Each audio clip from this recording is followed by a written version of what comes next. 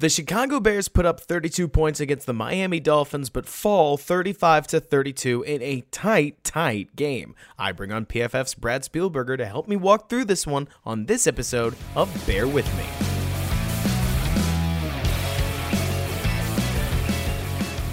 What's going on, everybody, and welcome back to Bear With Me, a Chicago Bears podcast hosted by yours truly, Robert Schmitz, right here on the Windy Secret Round podcasting channel. And Brad, I am all out of sorts here with Brad Spielberger from Pro Football Focus as we are breaking down a 35-32 home loss that Brad couldn't feel like more of a win. Fields combines for 4 touchdowns, over 300 yards, a new record for single game rushing yards, and the Bears come a ESB or an Equanimeous St. Brown hands catch or just a decent DPI call away from potentially taking a win off of an extremely dangerous Miami Dolphins team. I mean, what are your initial thoughts as we start digesting this postgame? It was frustrating to not get a true Justin Fields legacy drive potentially there. I never ever blame refs. That was one of the worst no calls I think I've ever seen in my entire life. Would they go down and score that touchdown or tie the game up with a field goal? There's no guarantee, but I think it's also cool to see. I mean, that's why just Chase Claypool was traded for that exact play. Him boxing out a smaller defender and Keon Crossan, and either you pass interfere the guy or he's going to catch the ball. They did the first one. The flag just didn't come out for whatever reason. When you see Miami Twitter accounts joking and laughing at how bad it was of a non-call it was, I think that tells you everything. But not to harp on that, not to focus on that. So many positives, so many good, highlight level plays from Luke Getsy and Justin Fields. Darnell Mooney's incredible touchdown catch. Just so much good to take away from this game. Brad, I'm right there with you. I hate critiquing the refs because it always feels cheap, right? It's like, let's ignore what went wrong with our team or on this side of the ball and instead focus on 10 yards or a free first down that I think happened. But that call, rough, obviously. I'm willing to talk about the play immediately afterwards where Justin Fields didn't like what he saw, rolled out of the pocket, threw a ball that hit Equanimeous St. Brown right in the hands to extend the drive and, fell incomplete. Which, you know what? I mean, the funny thing is, Brad, when we really walk away from this game, you could argue that both teams went into Soldier Field today and came out with what they wanted. Maybe not what the coaches per se would have wanted, but the Bears get that little bit closer to a truly elite top 10 player with a great performance from Justin Fields in mind, not to mention, Brad, okay, I want to focus on this before we talk about Fields. Do you feel like there's any truth to the idea that you can almost feel an Eberflus effect in that a defense that could not buy a stop, could barely buy a third down, came up with not one, but 2 huge fourth down stops and a 3-and-out when they desperately needed it? I mean, this was a Miami offense that had every edge you could ask for them, and suddenly, when they needed it most, they just couldn't find the points. I mean, that's exciting as a fan. The 3-and-out in particular, yeah. I mean, we probably talked about this as well, but on defense in particular, I think you're seeing it right now with the New York Jets. You can be a great coach. If you don't have talent, there's only so much you can do. And I've been incredibly impressed with Matt Eberflus and Al Williams so far this year because I don't think it's a particularly talented defense. And some of the talent they do have is young and is going to make the rookie mistakes, in Kyler Gordon and Jaquan Brisker. It's tough. And the Jets now, you add a couple big name pieces and they just, beat the Buffalo Bills with that incredible, defensive performance. So, yes, I think there's still evidence of strong coaching. You get rid of Roquan Smith and Robert Quinn in a week, you're not going to have a good showing, the following Sunday. No, of course not. And yet it felt like the Bears got some, again, it's funny because I don't want to sit here and drum them up too much. They gave up a very convincing 28 offensive points plus a punt block. But now let's just segue straight into the story that matters, right? Fields looked in command. Chase Claypool looked like he contributed, right? Exactly like you're saying. 2 deep balls downfield and a couple of screens. You got a couple of those angry runs that he's now known for, which I didn't actually know they gave out an angry run scepter. That's on me. I should be keeping up with Good Morning Football better. But so I hear about the angry run scepter the same week that Chase Claypool comes in. But the DPI that should have been drawn by Equanimeous St. Brown last week gets drawn to start off the game. You obviously have the DPI later. Do you feel like Chase Claypool is part of the reason that the defense or the offense was able to gain such an edge? Or honestly, Brad, do you think that they were building up to this edge since the Dallas game and that Chase Claypool just gave them a little bit more? I think it's a mix of both. He still obviously wasn't super involved, but he can command attention. I mean, the Darnell Mooney touchdown was against Xavier Howard, which I think makes it even more impressive. I mean, the throw was incredible, the catch was incredible, but you could also just see Mooney on some other plays. He was catching Cater Coho, their undrafted free agent who has been good, or just getting different matchups, being more open. Is it just him? Maybe like creating his own separation. I'm sure to a degree, but also when you only have to focus on one player in an offense, from a receiving standpoint, it's just so much easier to defend. So now Claypool, like you said, also he brings a jet sweep element. They probably ran it too much in Pittsburgh. Like you have to account for him all over the field in many different ways. I do. I think there's gravity he brings with him, and we saw that on display, across the field today. And it's so funny that you talk about Claypool because you also mentioned somebody I think is well worth bringing up here, where I feel like Darnell Mooney, look, I don't know if this was statistically his best game. It's not like Fields threw for very many yards, but it felt like Mooney was a consistent tackle breaker when he got the ball in his hand, and that route he had against Xavier Howard was really nasty. I mean, 11 in particular seemed energized by the Claypool edition. I'm not about to say that Darnell's been underperforming up to this season. There's not a lot of passing yards to go around, and he's got the lion's share of them. But this looked like the Darnell Mooney that we expected to see this year, that maybe he's not a wide receiver one, as that term gets thrown around too often, but he can beat your best corner on a route in the end zone. And hey, if Fields can keep making throws like that, I mean, that was nasty. He got hit to it. So it was a beautiful, perfect throw, away from the defender, and he took a decent shot on it. We also should shout out Cole Kmet, 2 touchdowns on the day, but had a couple angry runs of his own. That the first down rate, extended to get the extra yardage. But just looked good. I mean, reliable. We need to give a reliable hands catching inline tight end. I mean, again, we talked about him a lot. He's probably never going to be Travis Kelce. I mean, no one is really going to be Travis Kelce. But look, he's not going to separate very well against man coverage. But if you can get a guy that is not going to drop the ball, that is a legitimate red zone threat as he was today, can make some plays on fades in the corner and do different things, that's a massive asset going forward. So, yeah, I mean, all the pieces are starting to piece together, and it's exciting to see. I mean, for crying out loud, Brad, it started to look like a video game where apparently if you assemble enough Notre Dame players on the same roster, they all get a stat bonus. And I'd have loved for Equanimeous St. Brown to catch the same bonus in his hands, obviously, at the end of the game. But this looked like a renewed Cole Kmet. I don't want to hear it from anybody that says this Cole Kmet's been on the roster all along. No, he hasn't. The runs that he was putting together, the snappy catches out in the flat, these were things, look, I don't want to say we've never seen them, Brad, but the whole team, offense and defense, but especially the offense, seemed to be playing like they had something to prove. I mean, Cole Kmet ran through not only that defensive back, which poor him, he got leveled by Kmet on that first down you were mentioning, but the touchdown earlier in the game, Kmet threw a couple of arm tackles to get into the end zone there and make things look awfully easy for his quarterback. This is an offense that seems like between trick plays, between every designer run that you could possibly ask for, like to almost out Shanahaning Shanahan, which I understand is the homerist thing to say possible. I know, I see your head nod. Nobody really out Shanahan, but the designer runs that the Bears are starting to implement, I mean, anything that you've ever seen on Twitter, whether it's bash, GT counter, G lead, speed option, jet sweep, like any run you can think of, the Bears ran it, including but not limited to what looked like a wide receiver reverse with a throwback option to Justin Fields that Darnell had to pull down. I mean, the Bears are pulling out all the stops on offense, and who's to say it's going to work forever? Obviously, we'd be even more upbeat had either of their final 2 drives of the game cashed for any points, but 32 points, their third straight game with over 28 points. Awfully different feeling from what I think we expected, especially after the first 4 weeks. Yeah, and I think it's huge also to be able to look. They said they had some tough conversations. They had to talk to leaders in the locker room about the moves they made. Yes, they did obviously add Chase Claypool, but get rid of 2 very important pieces on the defense and trying to say, hey, look, we're not like tanking or anything like that. We don't not believe. We actually do believe.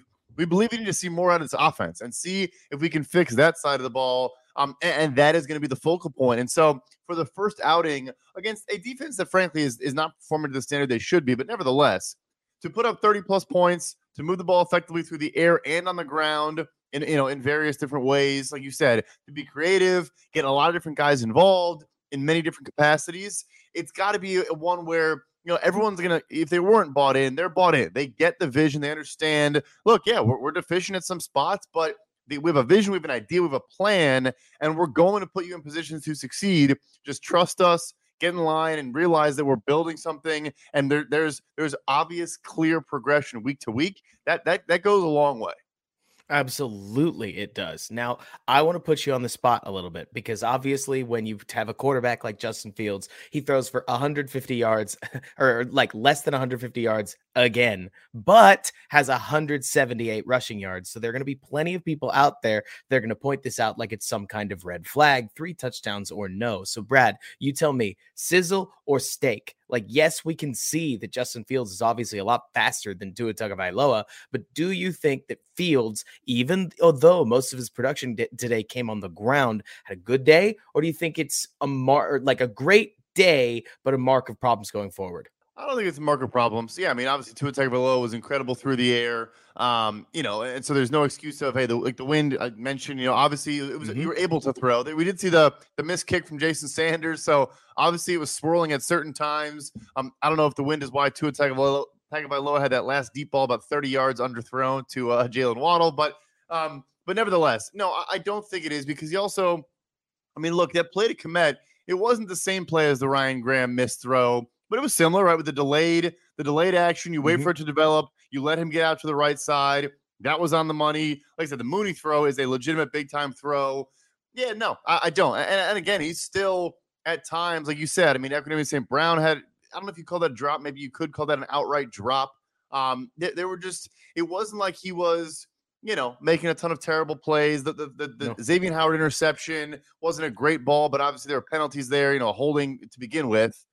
But no, I wouldn't be concerned. Again, we want to see 200 plus passing yards, but when you set a record for the most rushing yards by a QB in a regular season game in NFL history, you can't also throw for 300 yards. That's kind of how I'm feeling about it. Like, look, last thing I want to do is come onto this podcast, act like an analyst, and just talk like a homer, right? It is my ultimate goal to try to boil down to what really matters here. But I can't help but think, Brad, that putting this kind of rushing season on tape is what gives you cleaner pockets going forward. I mean, nobody can pin their ear back on Justin Fields right now, or he will fake out the QB spire and run around everybody and somehow put the ball into the end zone from 61 yards away himself. Like, the guy is a threat. And especially from what I'm seeing, Brad, what really sticks out to me is that on key third downs throughout the game, Justin Fields is manufacturing first downs. Raw rushing yard totals, frankly, it's neat that Fields set a record, but that doesn't do near as much for me as talking about the fact that Fields is stealing first downs where a lot of other quarterbacks are, at the very least, throwing the ball away, checking it down for 6 yards on something like 3rd and 10. I mean, sure, we've got the sweet third and 8 throw to Darnell Mooney. Like you said, pressure in his face. That's through the air. We've got throws downfield that didn't get counted because you can't count defensive pass interference, whether you call the one at the end a bad call or not. Chase Claypool had an opportunity to create yards downfield twice throughout this game that came up for nothing on the stat sheet. Right. But I feel like ultimately, am I being oversimplistic, Brad, to say that it's the quarterback's job to manage the game in front of him, create yardage, create opportunities, whatever way that comes? And if anything, Brad, because you're obviously coming from PFF, some of the most analytically minded people on the internet, as defenses start to shift towards too high, I mean, dare I say that a running quarterback may or may not be the path of the future for a lot of these offenses, as the more guys drop into coverage, the more room there is for somebody to eat up ground underneath. I mean, right? Oh, 100%. And we're also going to see now, too, is, I mean, you almost need to have a linebacker spy or do something to account for his legs. Because like you said, he wasn't just running on early downs. He was converting third downs with scrambles. And so when you do that, again, it's going to take away from your passing production because those are quote unquote passing downs. But also, yeah, I mean, let's say you do have a linebacker spy, then you're going to find someone over the middle, or you're going to, other things are going to open up, especially if you're playing too high. So it's already a lighter box count. And then you have a linebacker who's just focused on Justin Fields as a rusher. You're going to get someone open, whether that's a running back, whether it's Cole Kmet, whether it's, someone else over the middle. So, yes. And then what you do is like a Jalen Hurts this year, where you're then a more consistent passer week over week, and you can do both, then it's nightmare city for every defense they play.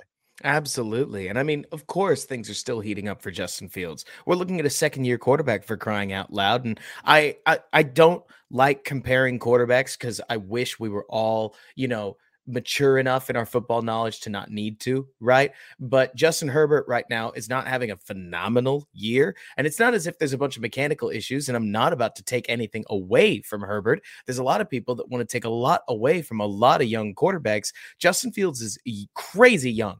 I mean, he's not even got 20 starts under his belt, if memory serves at this point. And so there are pieces of this, Brad, that I can't help but think, yeah, it sounds corny, but he should be a lot better at some of the finer points of reading defenses, going through progressions, more familiar with the timing on his receivers, where people are going to be when they're going to be there in his third year. Like, let alone later this season. What's working now is great that it's working for now. I do think you can expand off of what's working for now. It's not working on accident. But I also do think that Justin Fields' tools that we are seeing, if there's anything I'm excited about, Brad, it's that earlier this year against, say, the Texans or the Commanders, you could say the weird sentence that was, Fields' tools are crazy and they didn't go anywhere. I just don't know if he'll ever put it together. We're starting to see what it looks like if he puts even pieces of it together. And because I feel like he's progressing in the right direction, it's hard for me to believe that he's not going to continue that progression, right? And that we get a little bit more out through the air as his legs start to become something defenses put. I mean, if you give him a Lamar treatment, they're going to take two guys out of coverage to stop his feet, and that opens up a lot of one-on-one matchups. I think it's also fair to be optimistic because, I mean, look, this is not who he was in college. Like, we're not talking about a guy who played this way in college. He was an accurate downfield passer, but also was accurate at the intermediate level. I think he's always had some semblance of some occasional misses on short stuff and quick game stuff like that, which maybe that you can grow and improve on. But yeah, we're not saying a guy who was a 55% passer like a Josh Allen type in college. Mm-hmm. That wasn't his problem. And so, yes, it's kind of been a problem now, but you have Ohio State level tape of him doing that at a very high level. Obviously, now you add the receiver. The protection will obviously get better this offseason. It has to. So, yes, I think you're not being, Bears goggles on if you say, like, we should expect it to happen because we've already seen it. It's not like we're, they always talk about the hardest thing to teach is accurate passing, right? Like, you can't. It's the hardest thing to make an inaccurate passer into an accurate one. Josh Allen is a complete anomaly. Like it's the craziest third-year breakout in probably the history of the NFL. So we've seen that. We know it's there. Can we untap it? I think mechanically you mentioned, I think his quick release, it is better. It is different. Maybe early in the season, though, that's why he was missing some of those throws. The Ryan Griffin touchdown pass, that was a really bad miss objectively. Like, if he combines now I have a quicker release, I'm getting the ball out faster, and my accuracy comes back to where it was before, you got a scary, scary passer on top of the running, threat he is right now. Absolutely. I mean, Brad, the most complicated part about what probably sounds to some people out there like a big old flip-flop in the minds of both Bears local media and national media, where suddenly people go from I'm worried about Justin Fields circa the Texans, the Commanders game to, okay, so Justin Fields is kind of that guy 3 weeks later. But everybody, fans, media members included, we were all calling for Justin Fields to stack games. And now New England is no accident because he followed it up with a great performance against a great Dallas defense. And like you're saying, Miami may be a defensive step down, but you still have to score on those guys. And he did. I mean, this was a game. This is what I said about the Dallas game, but it applies even more so today. Justin Fields is the only reason that people kept their TV on past halftime, because what Tua did to this Bears defense was fairly unavoidable on a sunny day. But the Bears offense, which, shocking for this franchise, actually kept them in it. It's really exciting time to be a Bears fan. I'm excited to see where they obviously go from here. Sure. But the nice piece about this is that, look, nobody out there is wanting to tank. It doesn't work like that. Players don't tank. You're not asking anybody to tank. But if you are a Bears fan, just take solace in knowing that gimmicky losses like this, whether it's Velus Jones dropping a punt and boom, they lose 2 games, or what feels like the referee stealing one from you, this is how you end up in the top 10 with the NFL draft, with a team that still believes in themselves. Somehow the dice kind of feel like they're coming up Bears right now, Brad. And the funny part is, like somebody said in a chat that we're in on Twitter, it's hard to imagine that the Bears lose that many games. Not that they're going to go on some huge winning streak, but just that it's going to be tough to lose to the Lions with Justin Fields playing like he is. And that's not a bad place to be when you're trying to establish a culture in year one.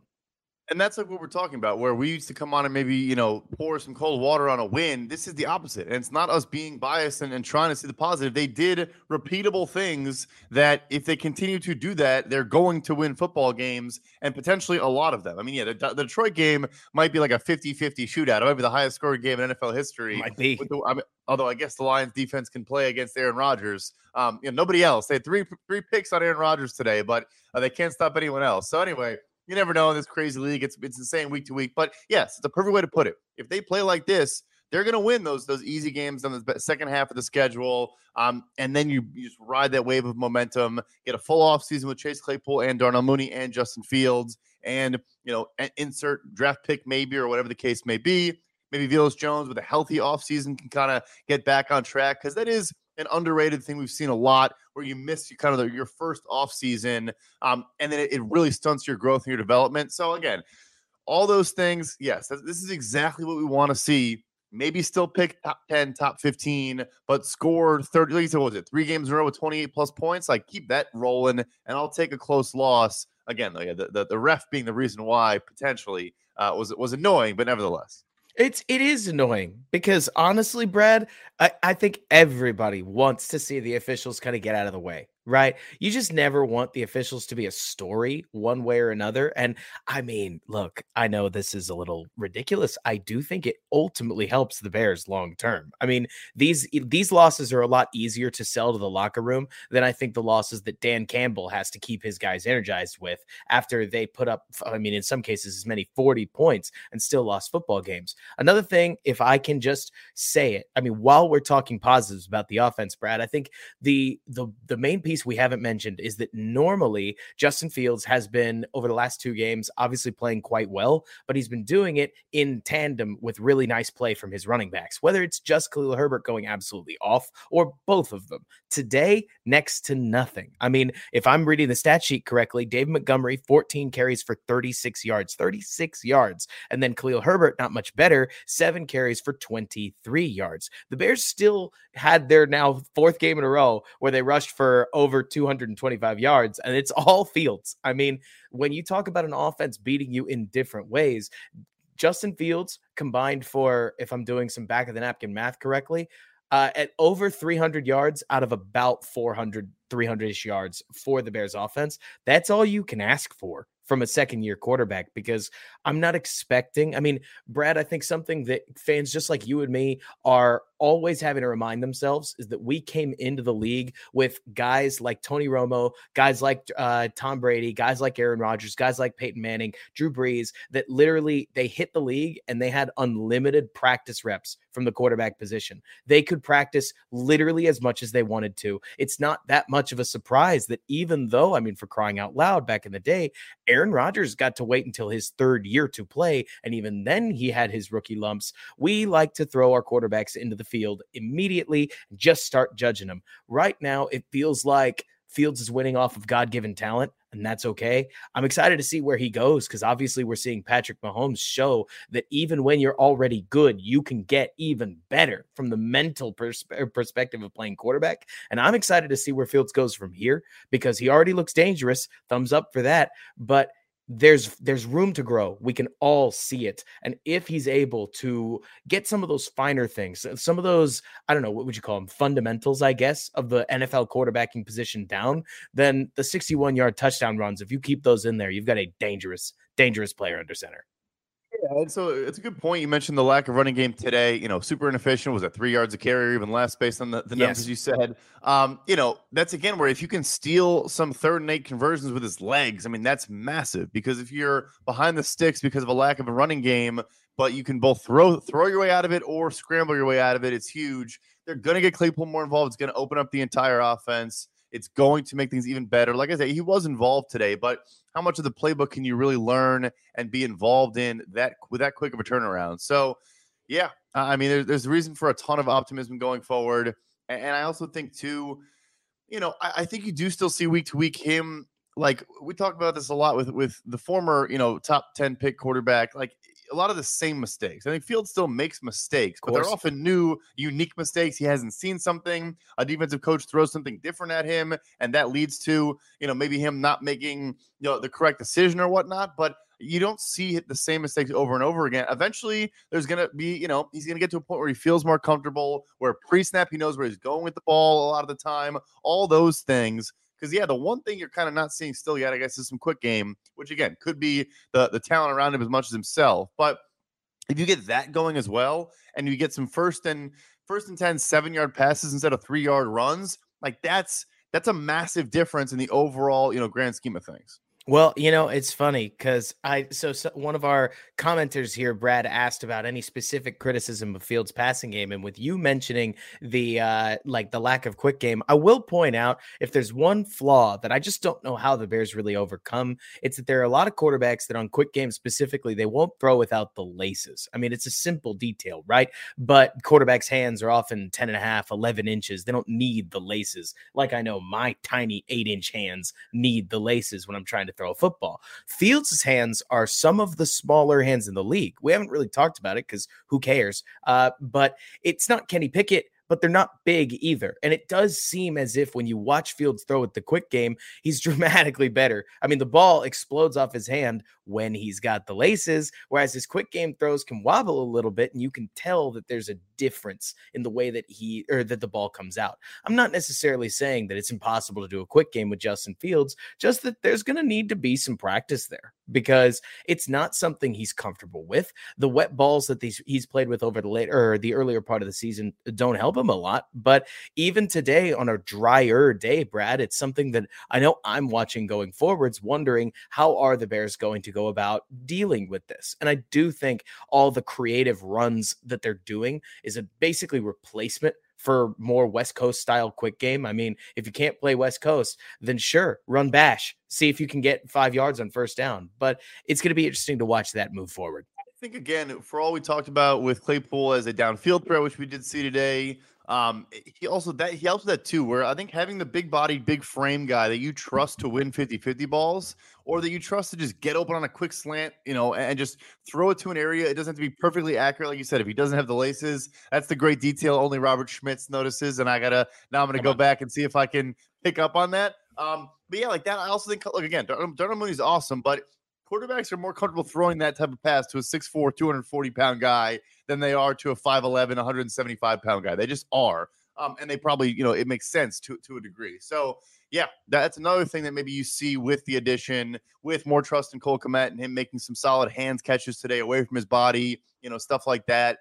It's all going to come together. It's just there's so much of football and so much to learn and grow in and grasp, but I think he is, like you said, he's stacking weeks, which is all we can ask for. All we can ask for. Perfect. Brad, we're going to step away for just a moment so the sponsors can get their word in. We'll touch on the defense a little bit before wrapping up with final thoughts and a couple surprises. We'll talk to you on the other side.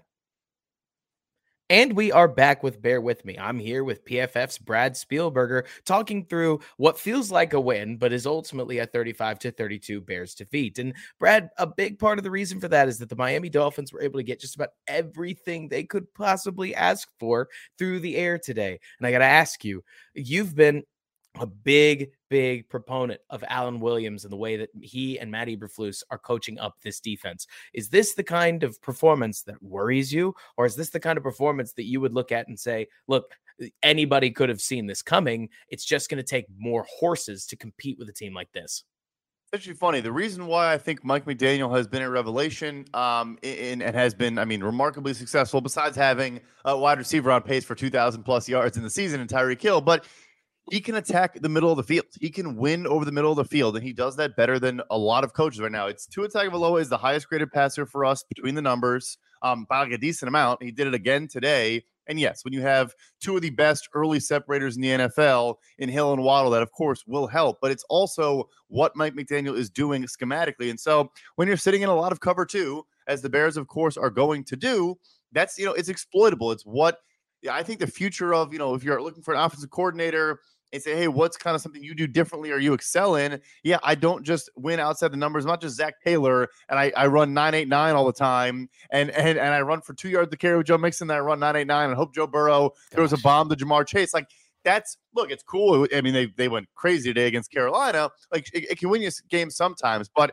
especially with more and more too high safety looks, the ability to attack the middle of the field, which I don't think Fields is afraid to do at all. Tua Tagovailoa, also is phenomenal at it, which is interesting because people, the height thing always comes into play, but I think he uses play action well. I think he navigates the pocket pretty well, and he's able to manipulate it so he gets a good throwing window. But yeah, so long answer short, not really, because when you can't generate a pass rush, that's Miami's weakness on offense, right? Their offensive line has gotten better this year. Right. Teron Armstead is, Teron Armstead at left tackle for them now. But when they've lost games this year, it's because teams have been able to get after them, generate consistent pressure, and then you can't let Tyreek and Jalen Waddle run wild. So no, it's not an overly concern. I mean, of course, it's concerning. You want to fix it, but it's not like this defense is broken or I'm worried about the coaching staff. It's like, look, you played an offense that's hung 35 and 40 points on a lot of teams this year, and you were undermanned, talent wise.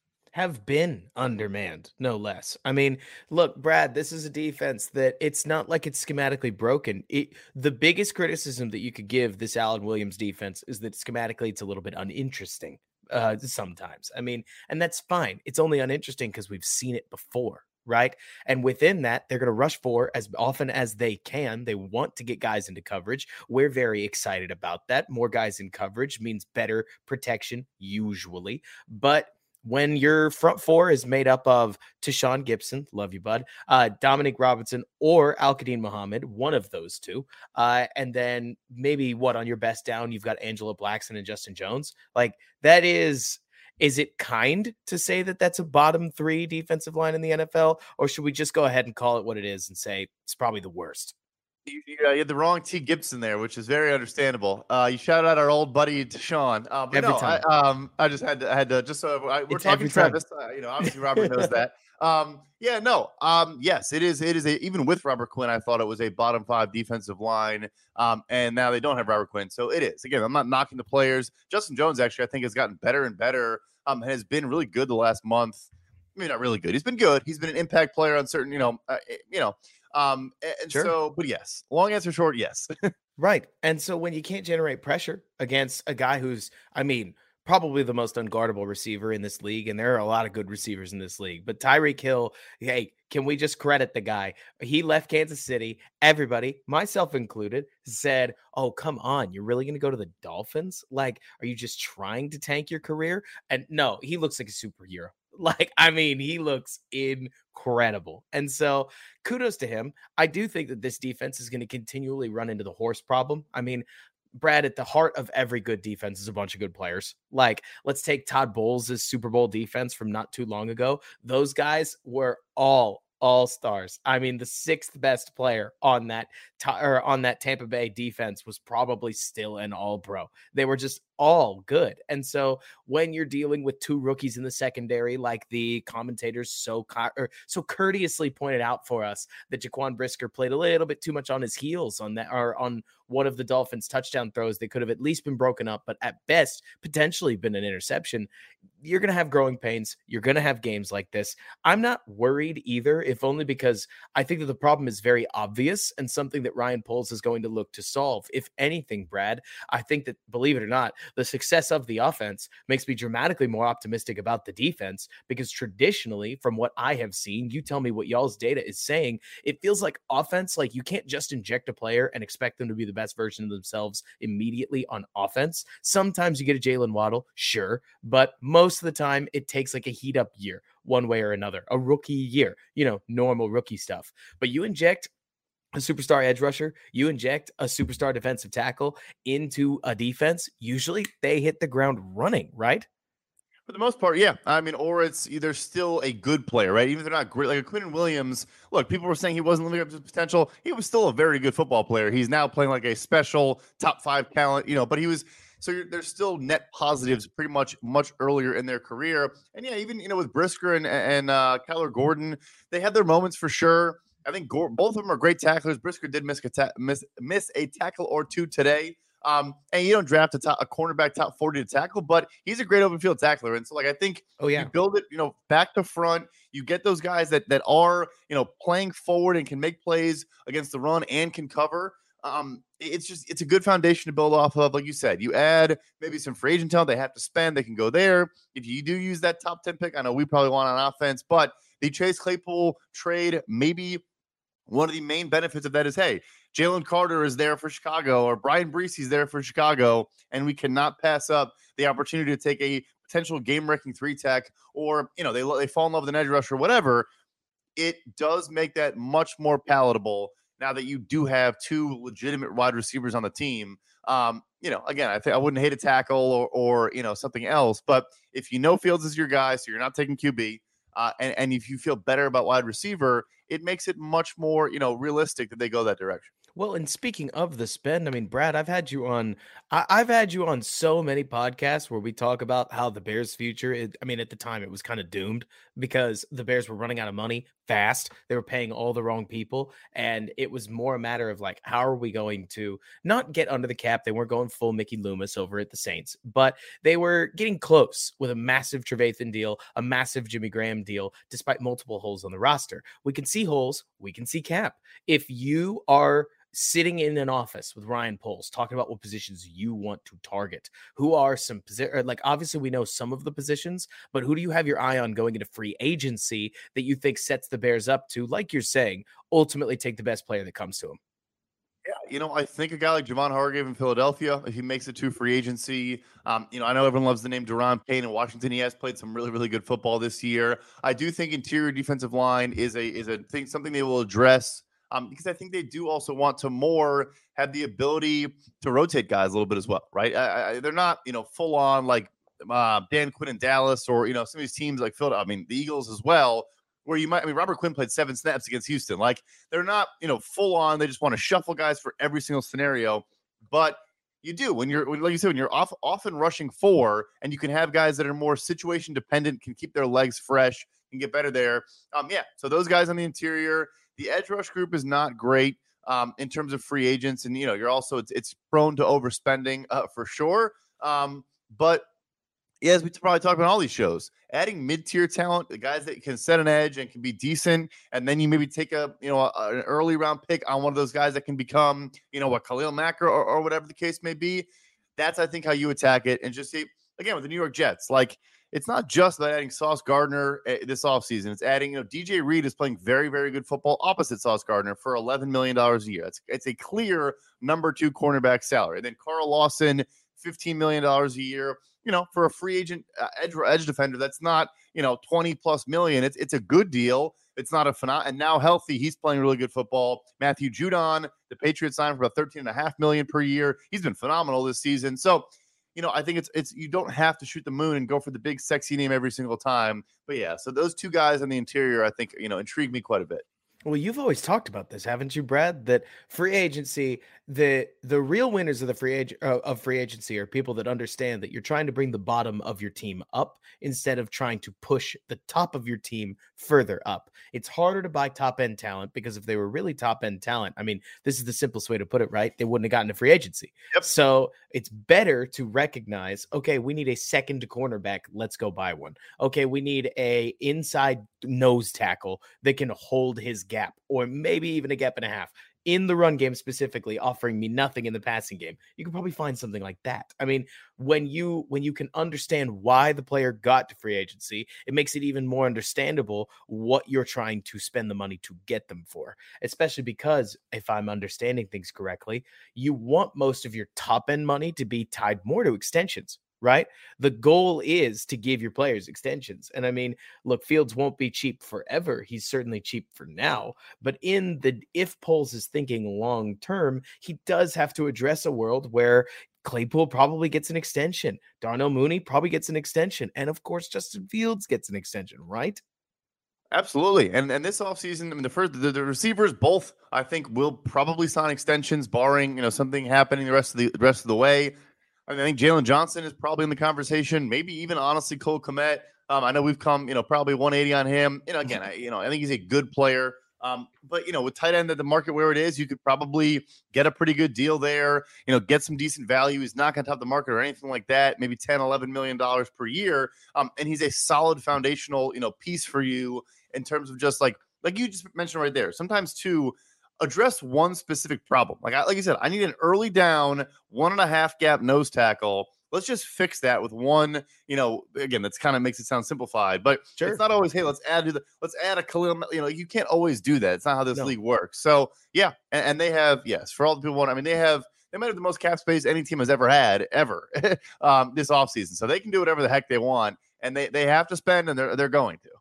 Which we got to love. All right. So when it comes to your final thoughts about this game, what are you thinking?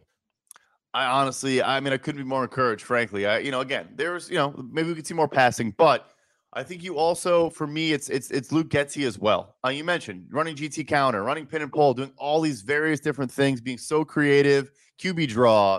I think Herbert had a draw play of like just everything is on the table. There's just like it's so. I think it was kind of milquetoast and pretty lackluster the first month of the year. There were some elements that I think you could see and that you liked. But yeah, long answer short, I'm as excited as I am about the players, about Justin Fields and Darnell Mooney now with another cohort in Chase Claypool. I am a believer in this entire organization, the coaching staff, the front office. I think they get it. I think they know what matters in today's NFL, and they're going to set a path to address those things, and hopefully it continues to build.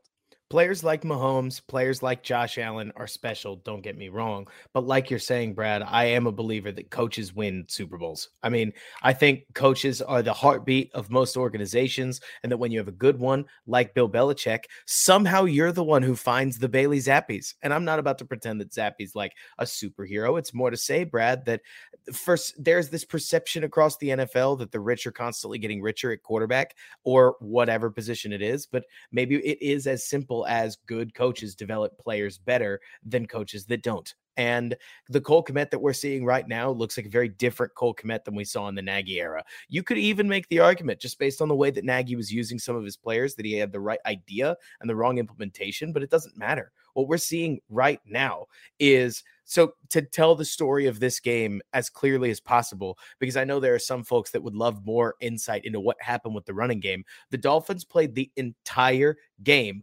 fearlessly with 8 guys in the box, 9 guys in the box, next to no real safety coverage for the majority of the game, right, Brad? Like they were daring the Bears to do anything other than run the ball with their running backs. And whenever the Bears did try to sneak in a run with their running backs, didn't really go anywhere. Bears lost a lot of downs to just running into a meat grinder of a defense that it's not that the Dolphins are incredible defense, but they were just waiting for those plays. And yet Fields put up 32 points on him, almost entirely on his own effort. Maybe this is because I'm a Bears fan, Brad, but I could care less whether it's through the air or on the ground when the ground piece looks as dynamic as it does. I'm a huge believer in that NFL defenses are somewhat reactive week to week, and the more Justin Fields keeps pounding defenses on the ground, the more space is going to open up for him through the air, and he's showing us enough through the air that we can believably understand that he will ultimately have his day. 3 passing touchdowns, though. I mean, the rushing yardage may have gotten him down the field. Throwing the ball is what put the ball in the end zone, and that's just as exciting as anything else. I mean, you got the 61-yard superstar touchdown run. You had a couple of outright Houdini first downs on the ground. You had some gorgeous throws, gorgeous touchdown throws. You had all kinds of stuff that point you in the right direction. But moreover, I mean, this was just a cherry on top of a great 3 weeks. And Brad, the Bears fans needed it. I needed it. I mean, if the Bears do have a quarterback, I think that there's a lot about their future that changes. But I'll tell you what, I didn't expect to sit here and like a milquetoast sounding defensive head coach in his 50s and what he brought to the team. And here I am completely buying into the Eberflus philosophy, because even simple things, Brad, I mean, it was very much like the Nagy era to get the big picture right with like a certain play call. And then 2 people would just like turn the wrong way because they didn't even hear that they checked to a different play and goof it up. On these runs, I mean, Justin Fields isn't even taking hits, Brad.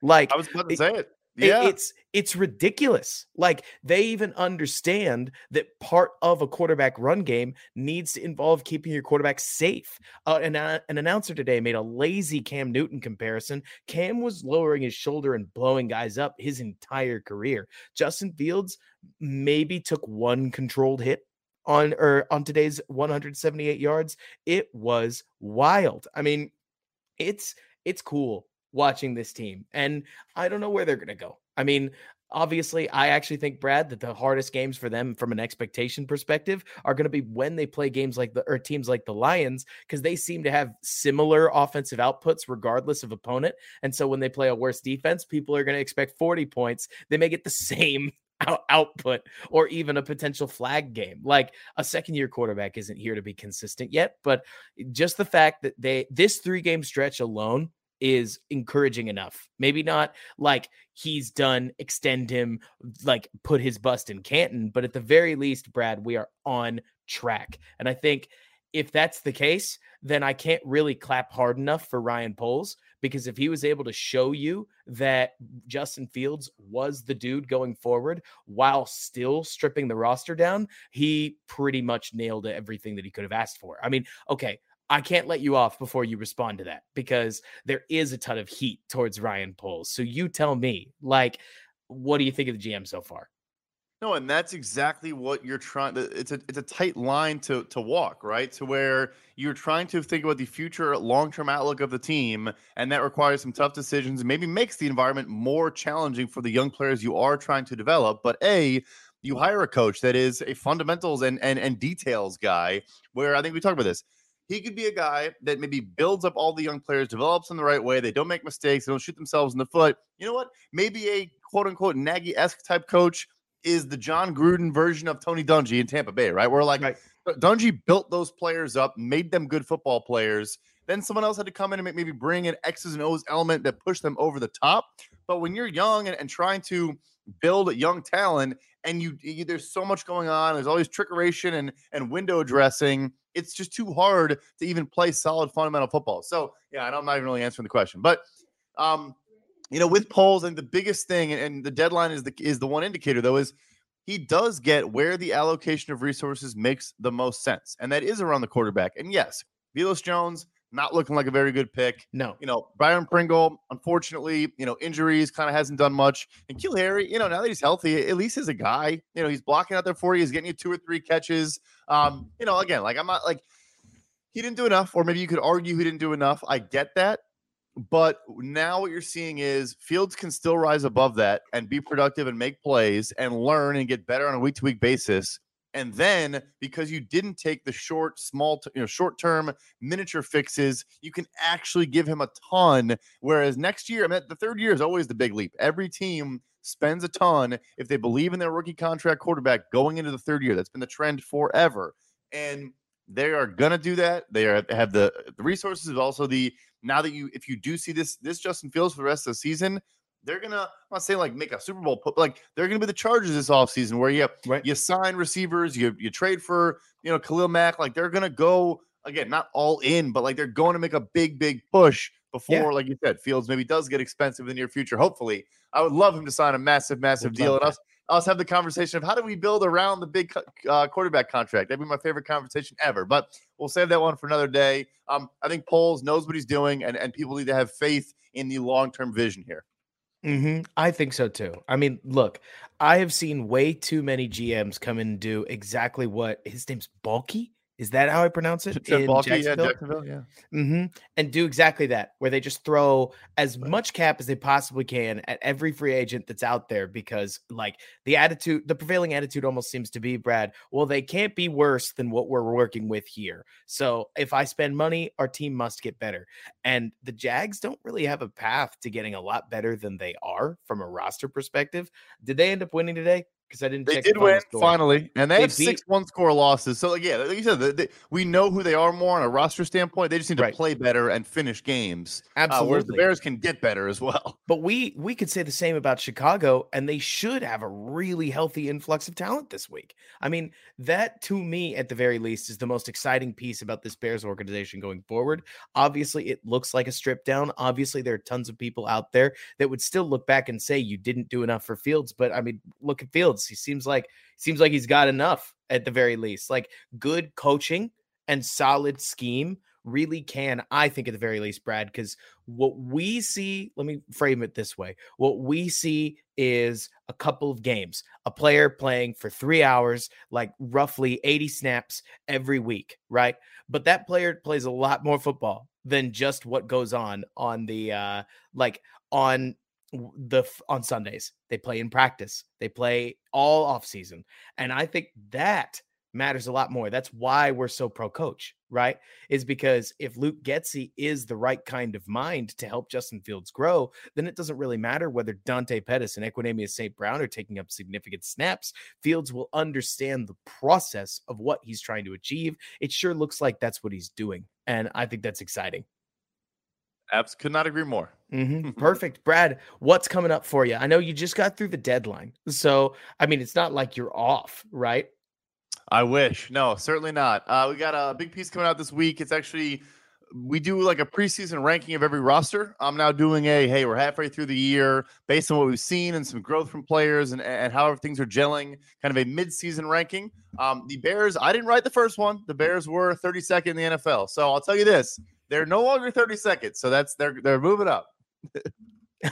I love it. Perfect. Well, make sure to check them out. Obviously, keep tight with the Windy City Gridiron like YouTube channel and podcast channel as we're coming at you with Bear and Balance tomorrow. Tuesday, we'll be going through the All 22. It's going to be a lot of fun going through this Bears offense as it has been for the last couple of weeks. So until then, Bears fans, bear down, and thanks so much for bearing with me.